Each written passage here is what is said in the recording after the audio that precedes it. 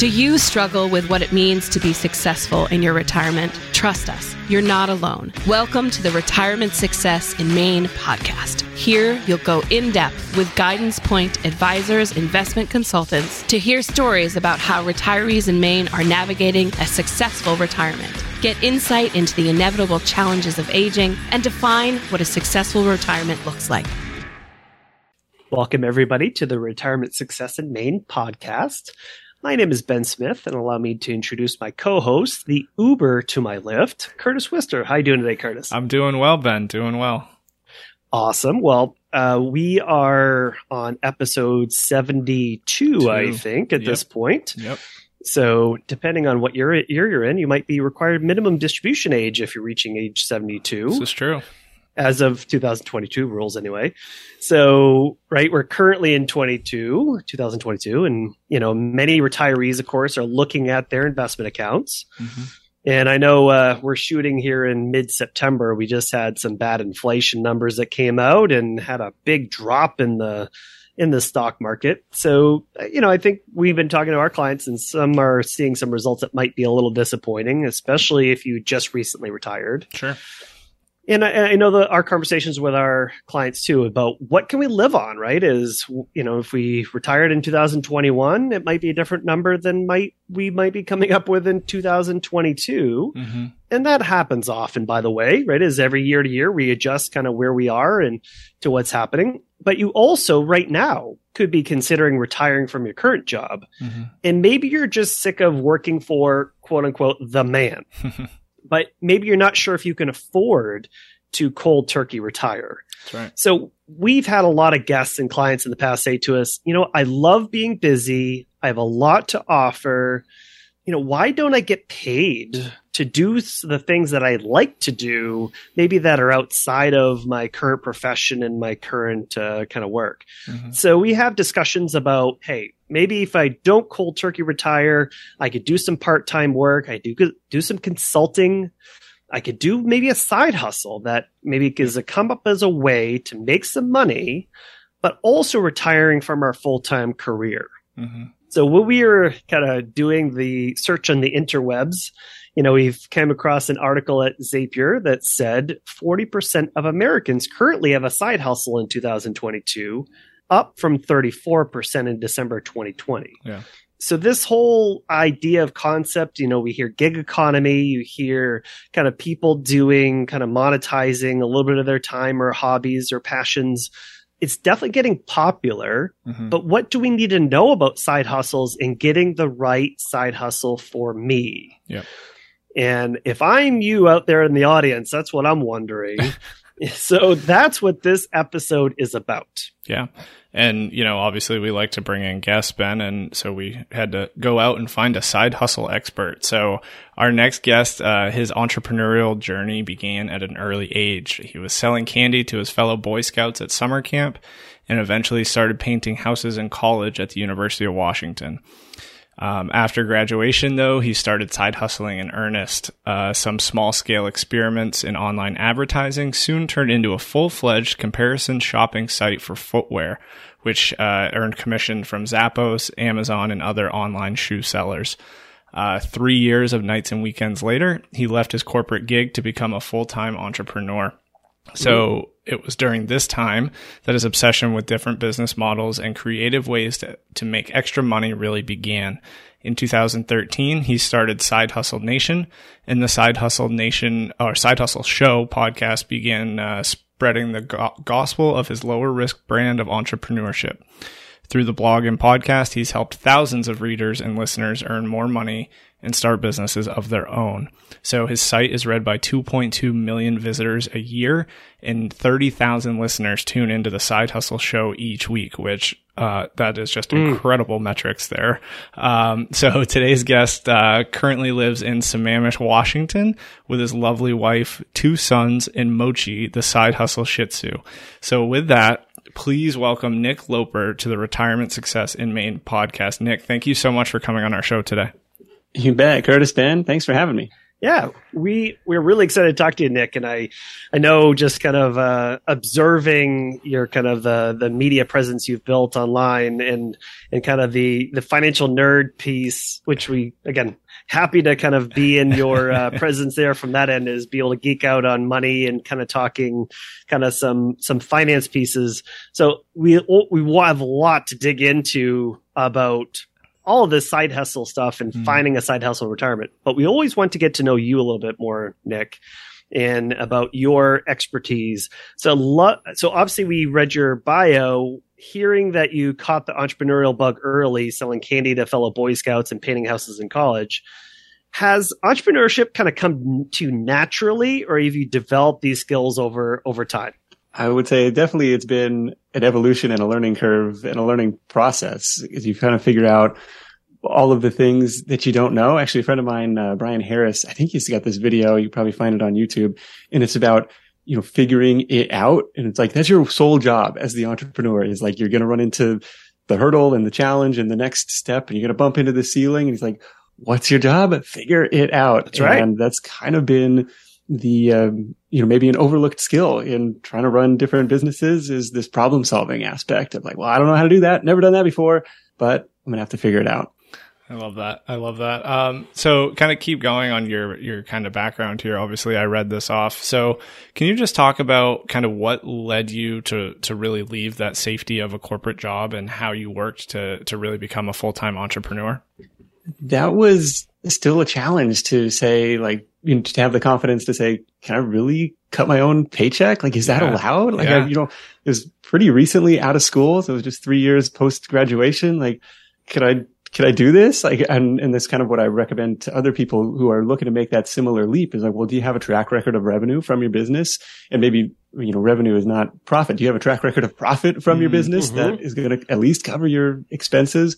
And that's what I had. I think, my goal was to have a trailing 6 or 12 months of proof to say, like, oh, okay, if the day job went away, like, we wouldn't be dipping into savings. We wouldn't be racking up debt. It was going to be okay. Mm-hmm. And given an extra 40, 50 hours a week to dedicate to it, like, okay, if I had more time to grow this thing, I think it could get to that salary replacement level and beyond. Mm-hmm. And Nick, what a scary thing there is too, is because I used to work in for banks, in their community banks and wealth management, and to kind of join a group that was starting their own investment firm. I hear what you're saying there. It's a scary proposition of saying, hey, I don't have the safety of this an entity kind of taking care of me if something's not working out.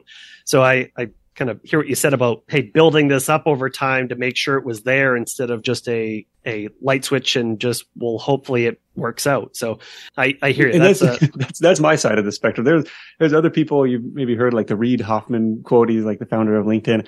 Like, an entrepreneur is somebody who jumps off the cliff and figures out how to build the plane or, build the parachute on the way down. It's like, that works for some people. That's like the burn the ships mentality. Like, my back's against the wall, I'll figure something out. Like, that sounds super stressful for me. Super scary. Super scary. So Nick, I want to ask too, I guess along that journey to becoming a full-time entrepreneur, right? How many of your businesses just didn't work, right? Whether it was you working for you personally or the business itself didn't pan out, I guess, until you found the right one for you.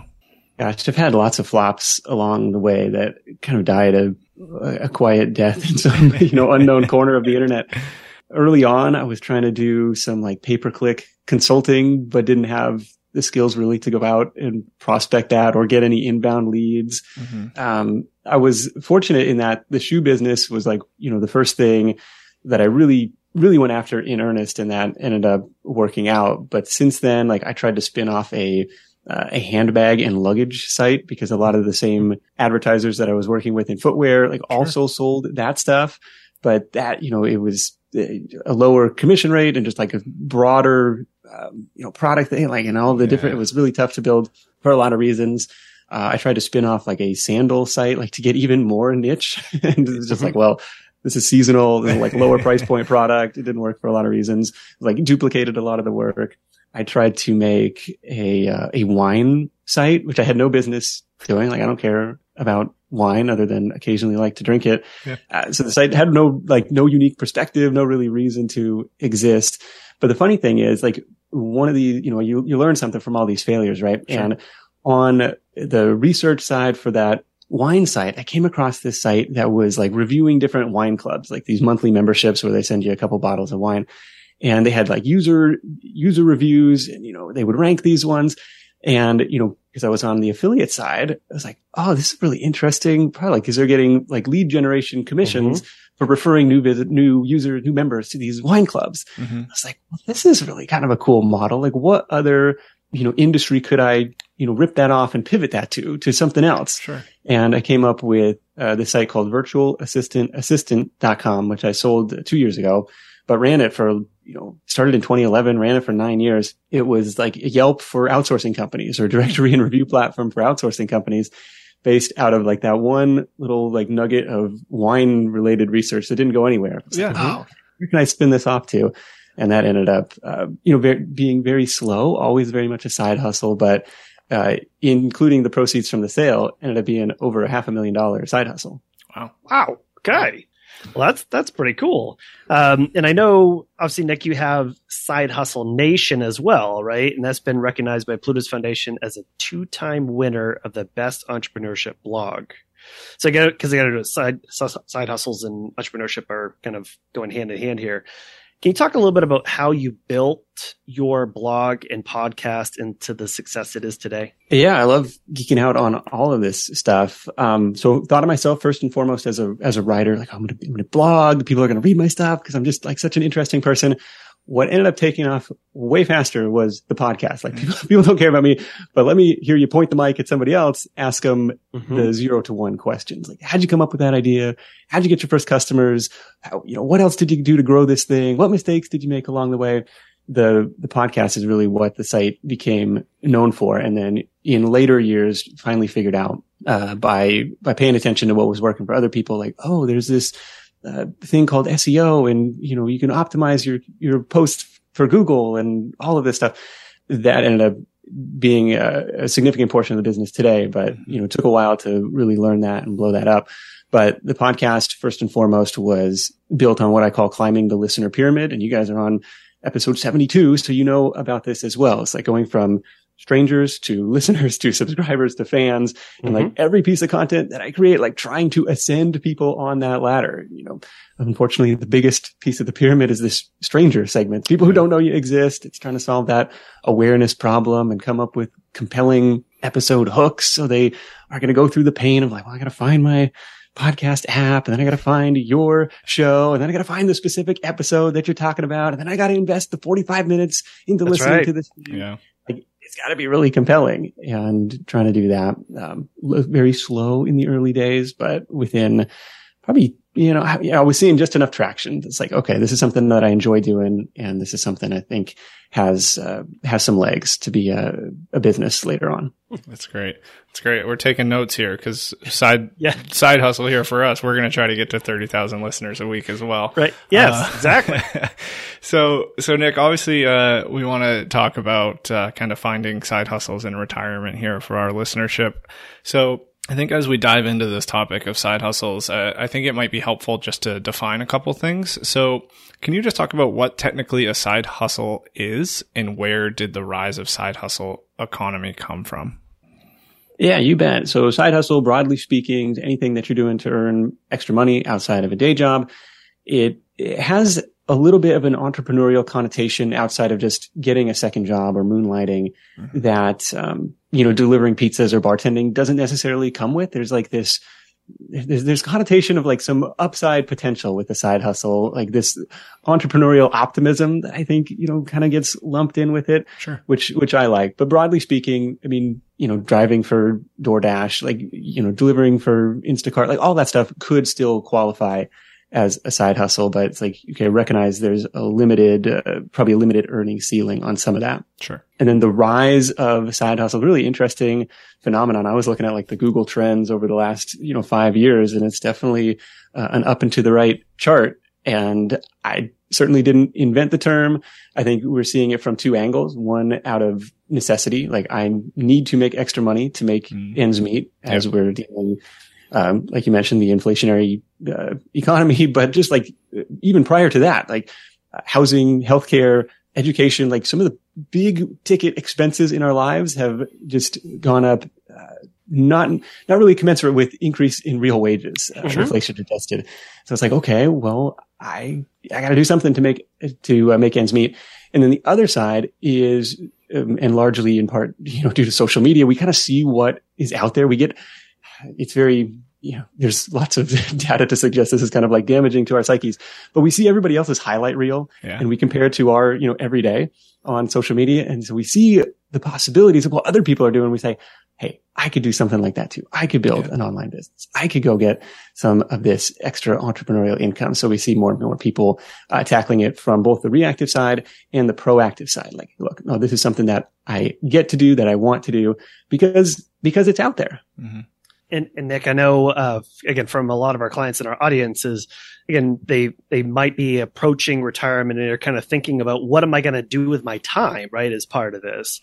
And they go, hey, I like to do things and I like to be busy and I want to have a purpose, right? Is I want to have something that I feel like I can get some energy from and I can get some satisfaction on. And I think that's where, we kind of talk about this of like, well, talking about the concept of side hustle, but a lot of people don't know where to start.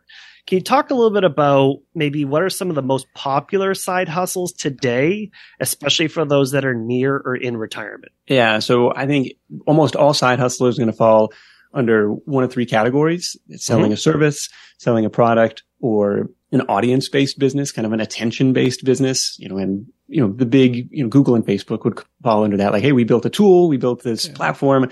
We're in the attention economy, but selling a product, selling a service, kind of where a lot of people start, especially on the service side. And you mentioned consulting, freelancing, babysitting, dog watching, kind of like, in that realm, super low barrier to entry, very low startup costs, and you can kind of go out and try and find customers on that front.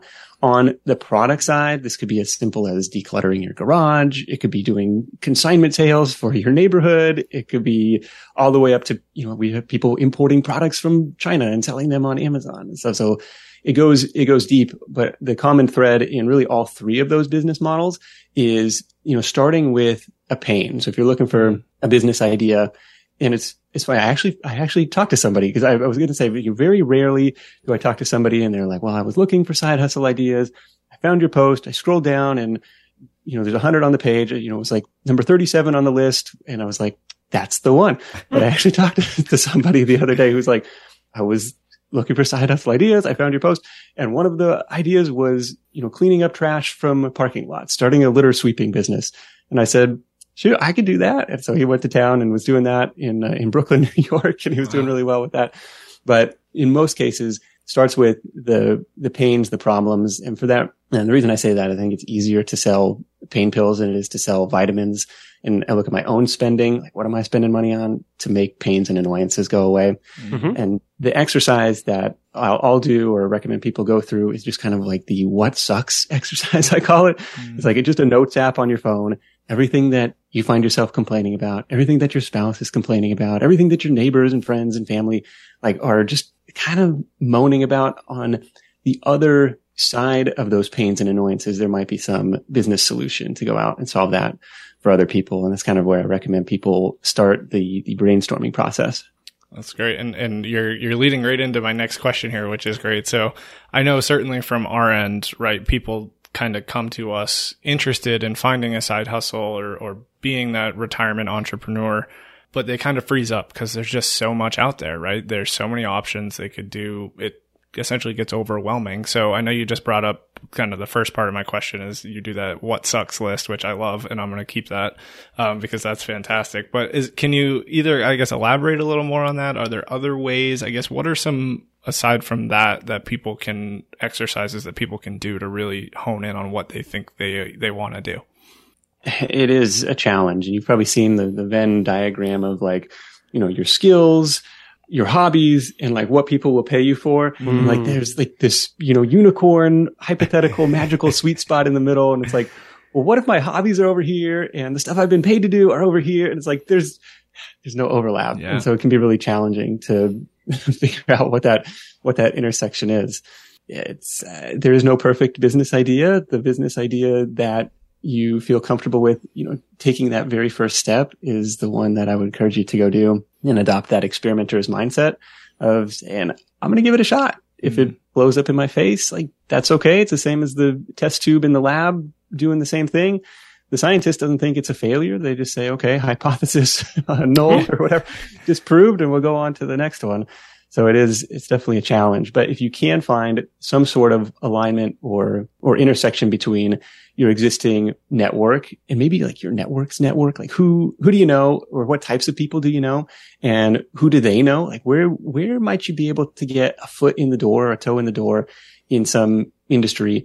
And how does that align with your past, career expertise or hobbies? I think that might be a place to start, because it can be kind of a needle in the haystack with all the options that are out there. So, Nick, I want to kind of maybe expand on that a little bit, right? Is because I think what I'm hearing you saying is, hey, if say I really love to cook, right? And, I want to do like part-time meal prep for people that can't do, meal prep on their own, right? Or they're housebound, or I can deliver maybe homemade meals. But, I'm really not set up, nor do I know how to cook meals for like 200 families a day, right? As I'm used to baking for my family and not for 200 people. So maybe and what I'm kind of hearing you say as an example is, hey, if I went to going to be a barbecue person, and maybe I go to like the local barbecue haunt and I get a job like as a line cook, just to kind of see the operations and how they prep things and how they really do things on, as a kind of a way to learn skills until I'm then ready to do my own thing. Is that kind of the idea there of trying to, I have the core concept, but I don't really know how to bridge it, get some skills somewhere else, and then maybe kind of develop? Yeah, and that's a low risk way to do it. That's a way to, essentially get paid to learn, which is a cool way to do it. Or see if you could shadow somebody who's, got the commercial kitchen, rented out for their other project. You say, can I watch your process? I'm not going to steal your idea. I just kind of want to look over the shoulder as you're, batch prepping all those things. But that's the thing. You don't really want to, commit to that commercial kitchen lease until you have the customers to justify it. Right. And so actually a friend of ours does, custom cookies out of her, cottage. She's got a cottage kitchen license in California, and she's like limited to how much she can sell each year, which kind of like puts a natural cap on her capacity. But, it's all been marketed through word of mouth and social media, and she does well with that. But it wasn't like she went out and spent a ton of money up front before she kind of validated the demand. And again, those are the things, the ideas is kind of sometimes success breeds success, right? It's like all of a sudden it's like, hey, two people talk about it and you get a website and they share it, and all of a sudden it kind of goes on itself. But I want to ask a question about, again, from kind of pain point from a lot of our clients and audience that we hear about is, hey, they've been working for their whole lives, maybe since they've been 14, 15, 16 years old. Yeah. And they're kind of at the kind of end of their professional careers a little bit, and burnout's such a big thing. So when I hear side hustle, one of the words that I could hear them kind of cringe at is hustle. Like, I've been hustling for 40 years. I'm kind of done with the hustle part. Yeah. So what would you find about, again, I think hustle is a thing that might be negatively connotated to this group, but what about the side? How do you kind of find ways that, from an entrepreneur, I know you talked about pain points and things that we could do. What about finding the thing that you're passionate about that can energize us and get us excited about monetizing our skills in time? How do we find that thing that's like we're super excited about? How do you coach people to that? Right. Setting up the business in such a way that it doesn't become a grind. Yes. It's like, that's not what you need in retirement. That's not what they want. And it comes to both my dad and my father-in-law set up their, semi-retired gigs as consultants. And they say, well, this is my day rate. Take it or leave it. It's like, I don't need to be here, but I still like to be in the game in a little way. And so that was kind of what worked for them. And, based on, you're not proactively marketing this. It's just, based on their, 30 years of work history colleagues saying, hey, what do you think about this project? And it's like, happy to answer that. what I have found, so to go back to the passion question, is, at least for me, it's kind of a stressful question. What are you passionate about? Like, I don't know. Like, I'm interested in a lot of different things. And so what we found, and there's some research from Dan Pink and I want to say Cal Newport to kind of back this up, is that passion often follows doing the work. And I'll give the example of painting houses in college. Like, I wasn't passionate about painting houses, but over the course of a couple summers, you kind of get into the groove of it, and you can't help but walk through the neighborhood and look up under people's eaves and say, oh, I just scrape that. I got to come back and give these guys an estimate on the weekend. You develop the passion through practice. And same thing with podcasting. Like at episode 1, I had no idea what I was doing, but over the course of now 9.5 years, it has become part of my identity. It has become like something that I'm really into. And so it's more like picking something that you're curious about, that you're interested in. And then, over the course of, putting in the reps, do you find yourself more or less interested in it? Did the passion come, or did the interest kind of fade away? Yeah. No, that's a really good way of looking at that. I want to kind of keep going here, and obviously there's kind of there's probably two sides and a lot of gray area, but for the sake of this question, I think there's successful side hustles, or people who find success in their side hustles, and people who don't. So in terms of kind of looking at those failures, or I guess looking at both sides of it from your perspective, what is it that kind of makes either the success or the failure? Is it the person? Is it the idea? Is it the execution? Is it all of the above? Is it something else? Kind of what do you have there on just kind of what makes things work or what makes things not work?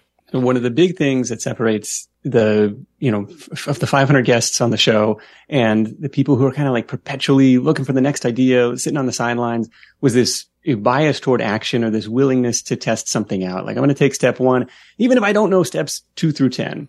That's kind of the first thing that comes to mind there. And it's just, the hustle, the word, it's got a negative connotation, but to me, it's controlling what you can control. And it comes from an old baseball coach of mine. He's like, look, you're going to have bad days at the plate. You're going to have bad days in the field. It happens, but hustle never slumps, right? Control what you can control. And that's something that stands out. It's definitely separating the people who are kind of like, I don't know. I'm still waiting for that perfect idea, that lightning bolt of inspiration to strike, versus the people who are like, I don't know, I'm going to take a swing at this.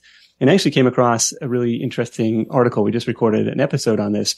So Nathan Barry is the founder of ConvertKit. It's a email marketing software for creators.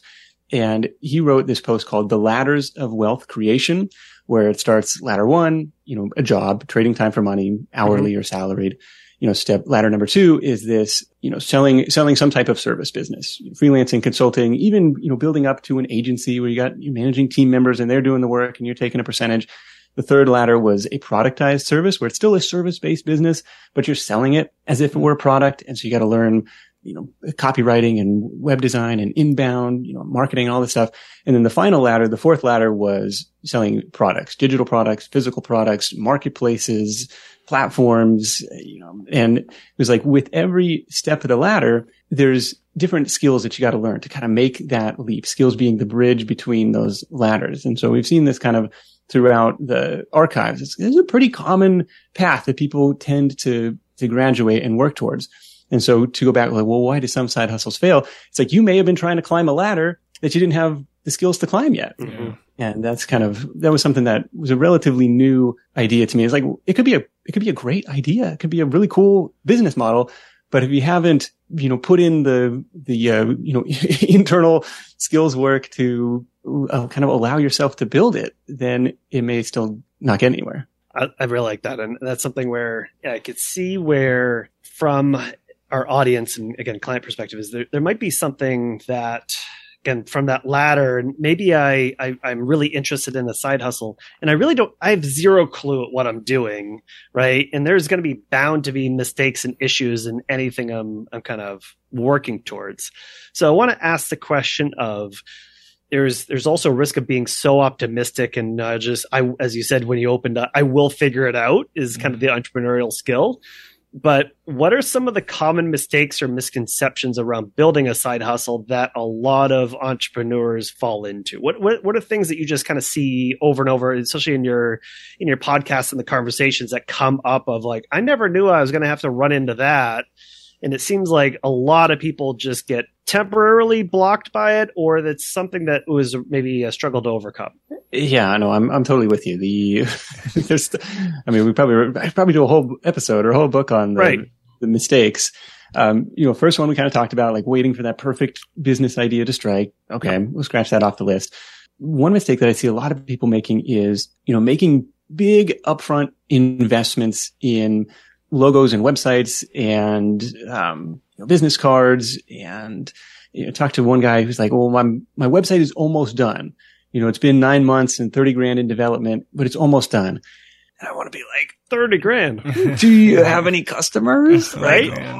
Oh, you could throw something together on, Squarespace or something for $10. Like, test this out. Like there's a bootstrap way or there's a low risk way to do almost anything that you want to do. Like instead of buying that delivery van, could you lease it for the weekend? See if there's any demand, like to make an IKEA run or something. Like, I don't know. So that's one thing that definitely stresses me out is like, investing too much upfront, without any, validation in terms of real dollars. Mm-hmm. I'm not sure there's others that will come to mind as we go through this too. So I guess along those lines, right? And I know now I'm asking another question about failing side hustles here. So I guess I'm the Debbie Downer of the conversation today. But so obviously we've talked about the good side, right? The ones that work. What about the dark side of side hustles, right? I know you just gave us an example of a mistake maybe people make, but like I'm sure there's, in that grind of you just can't get one to stick or what, like, can you just kind of talk about the process and I guess what can go wrong with side hustling? Yeah, I think the biggest downside is you kind of have worked yourself into a job that you hate. Yeah. And in retirement, that's not how you really want to be spending your retirement years. Sure. And maybe you have the freedom to just like, I don't need this. I don't need to be here. I'm, one bad meeting away and I could just pull the plug and take a pause on it. For younger workers, it's like, well, I kind of need the income, but I kind of built myself into this trap. So trying to be intentional from the get-go. And it's almost a little bit of a mindset shift where I'm going to start a dog walking company versus I'm going to walk dogs. I'm going to start a window washing company versus I'm going to go wash windows. Mm-hmm. A little bit of a mindset shift maybe early on can set you up to sell the result instead of selling your skills and expertise. But there's definitely a dark side. And there was an article in the New York Times, an op-ed piece called like the con of the side hustle, where they didn't reach out for comment, but they quoted something from the website. It's like, right. Any press is good press.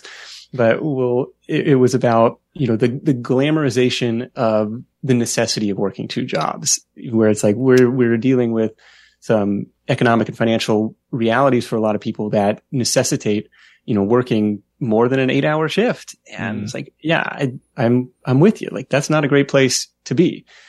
But at a certain point, yeah. So that was kind of the con of it is like, if you're doing it out of necessity, if you're grinding away for a low hourly rate, I could see why that would be definitely a negative connotation of that. And especially the brands that are out there to like, really, glamorize it, get your side hustle on. It's like, maybe you got to build something with a little more leverage into it. Yeah.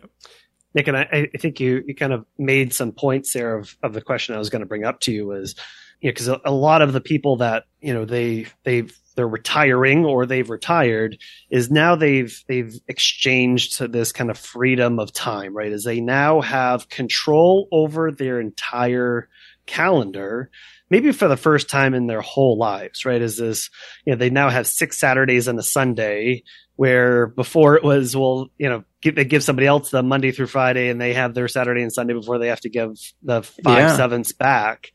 So I know that's been a resistance of our clients when we talk about this, they don't want to start a job or a side hustle, because what they do by saying that is they give back that control of their time to something or something else or somebody. So I know what you just said about maybe the company versus the personal service is a way to kind of retain some control over it, of get some income, but maybe not have you having to do all of it, and maybe just kind of you're using a different skill set.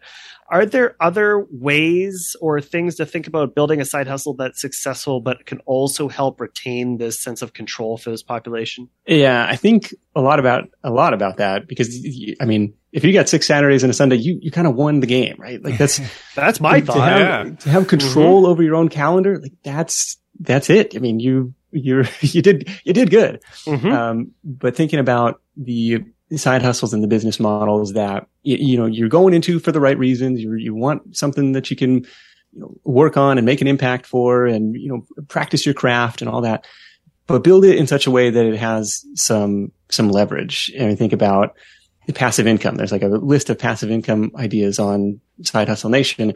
It really dives into 4 different types, right? There's like the traditional type that I'm sure you and your clients are all familiar with. It's like buying cash flowing assets or buying appreciative assets that can spin off cash in retirement, dividend stocks and real estate and all that stuff. But there's also like building assets, which is kind of the ball game that I have played in with websites and stuff, where it's very, very much leveraged, where I'm not getting paid at all to write this blog post, but hopefully over the course of months and years, it can stick on the first page of Google and drive traffic and drive revenue and drive email signups for months or years down the road.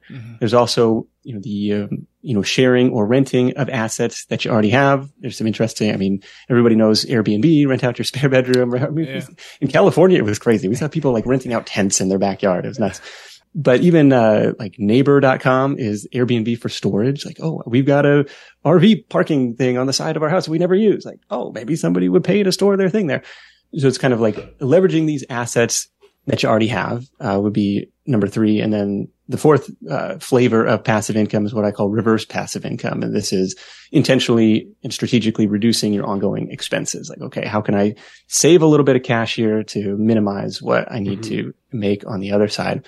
But yeah, it's definitely a fun game, trying to build that leverage into it. And that's why I like these online business models. But, I mean, you guys know it takes the same effort to produce a podcast that 10 people listen to or 10,000 people listen to. Yeah. So, we use that analogy all the time, Nick, because it's, for us is we would rather have a really great conversation with somebody like yourself and kind of have this, all the work and all the organization and, to kind of get this really well done. It's like your Thanksgiving dinner. And then I want to be able to kind of have leftovers from this over the next, 4 or 5 days. So it's not just one meal. It's over and done. It was a really great meal, but then it's it.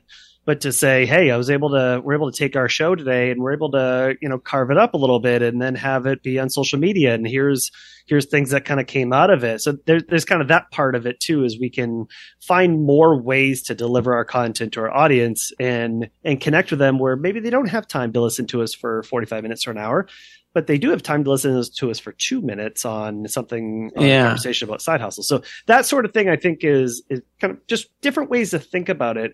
And Nick, I want to ask the question of you too is, look, side hustles and especially things I know in our intro when I said equating Curtis as the Uber to my Lyft there, of like, these things just weren't there, right? Like, 10 years ago, especially to the level that they are today, and that the people can just kind of sign up on an app and all of a sudden they just can start driving people around, and just in its exchange of time of driving somebody around with their car for some money is like a pretty new thing.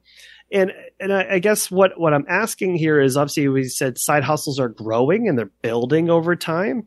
What do you think the future is here, right? Because I could see that after this pandemic, we just have become more virtual, more internet connected, and it feels like there's this kind of a building trend. Where do you say 10 years down the road, and what you see is happening in side hustles and how people are, maybe it's not just the pure 40-hour week job and the career thing. How does this kind of evolve and adapt over time? It's interesting. So pre-pandemic, I would have told you, there's this really exciting shift from ownership to access. I don't need the car. I can just push a button and one shows up. And it's like, that was like the big trend. Now a couple years deep into it, 2.5 years deep into it, I don't know. It feels like it's almost shifted. Like, especially like early, March 20. I'll get a car with a stranger right now. Exactly. No. So there's this shift, but on the labor front, it was, all of the signs were pointing to, hey, we're heading toward a freelance economy. Half of the workers are going to be freelancers in some capacity, but it seems like, with unemployment as low as it is, people are really trying to grab talent, whatever way that they can. And so there's a flexibility from the side of the employers where they're like, hey, everybody come back to the office.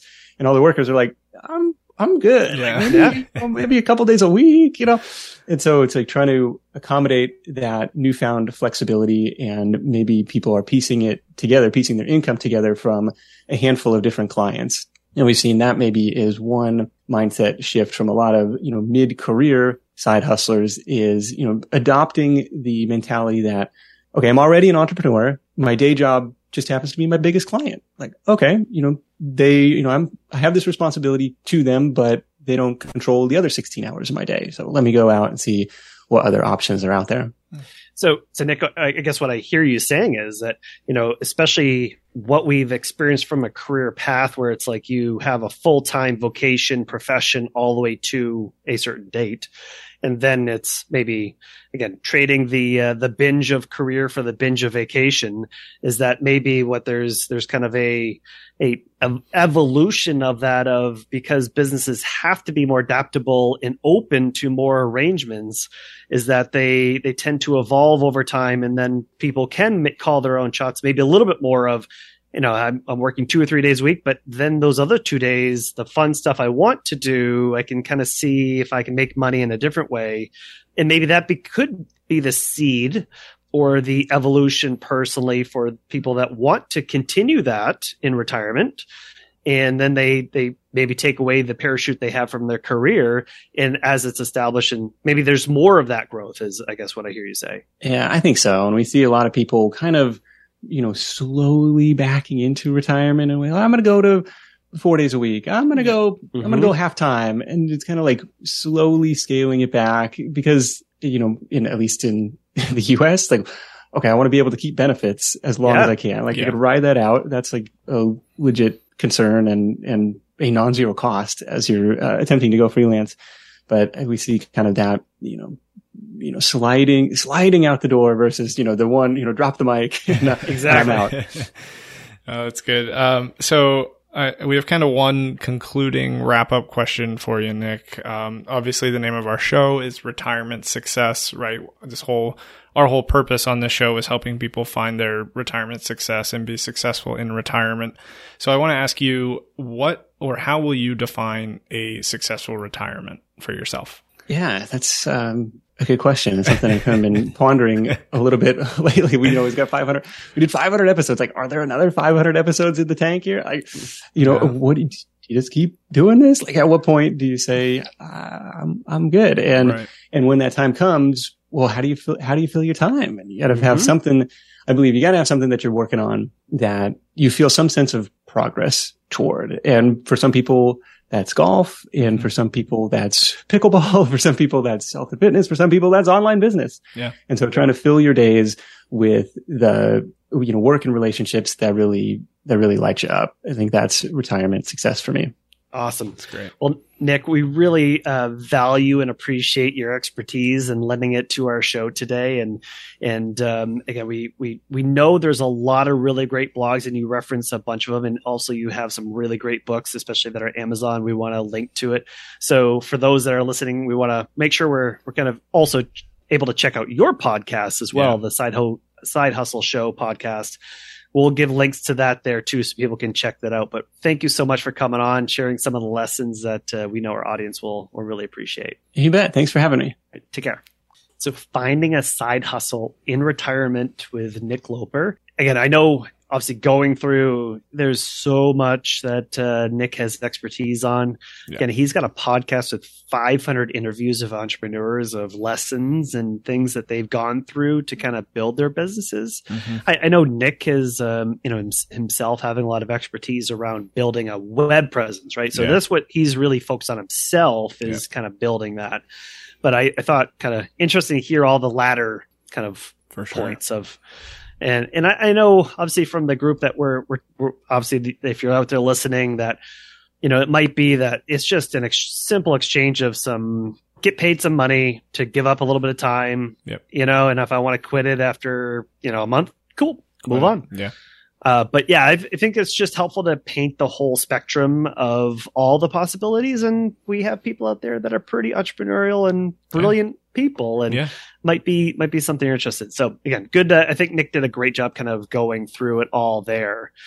So Curtis, what's the website people can go to if they want to find a little bit more about our show here today? Yeah. So obviously we're episode 72 today. So it's going to be blog.guidancepointllc.com/72. Can't believe we're already at RMD age here. But again, so obviously there we'll have a link to the video of today's show. We'll have a transcript there. We'll have links to all Nick's books, his podcasts, and I think he was going to share a couple of his blogs with us. So yeah, again, I'll have kind of the wrap up of the show and really how to get in touch and follow Nick, because obviously, as we said, he's built a great online presence that I think everyone can benefit from kind of outside of this show. So that's where you'll go to find it. So, and finally, we want to thank you for listening to us and spending time with us today.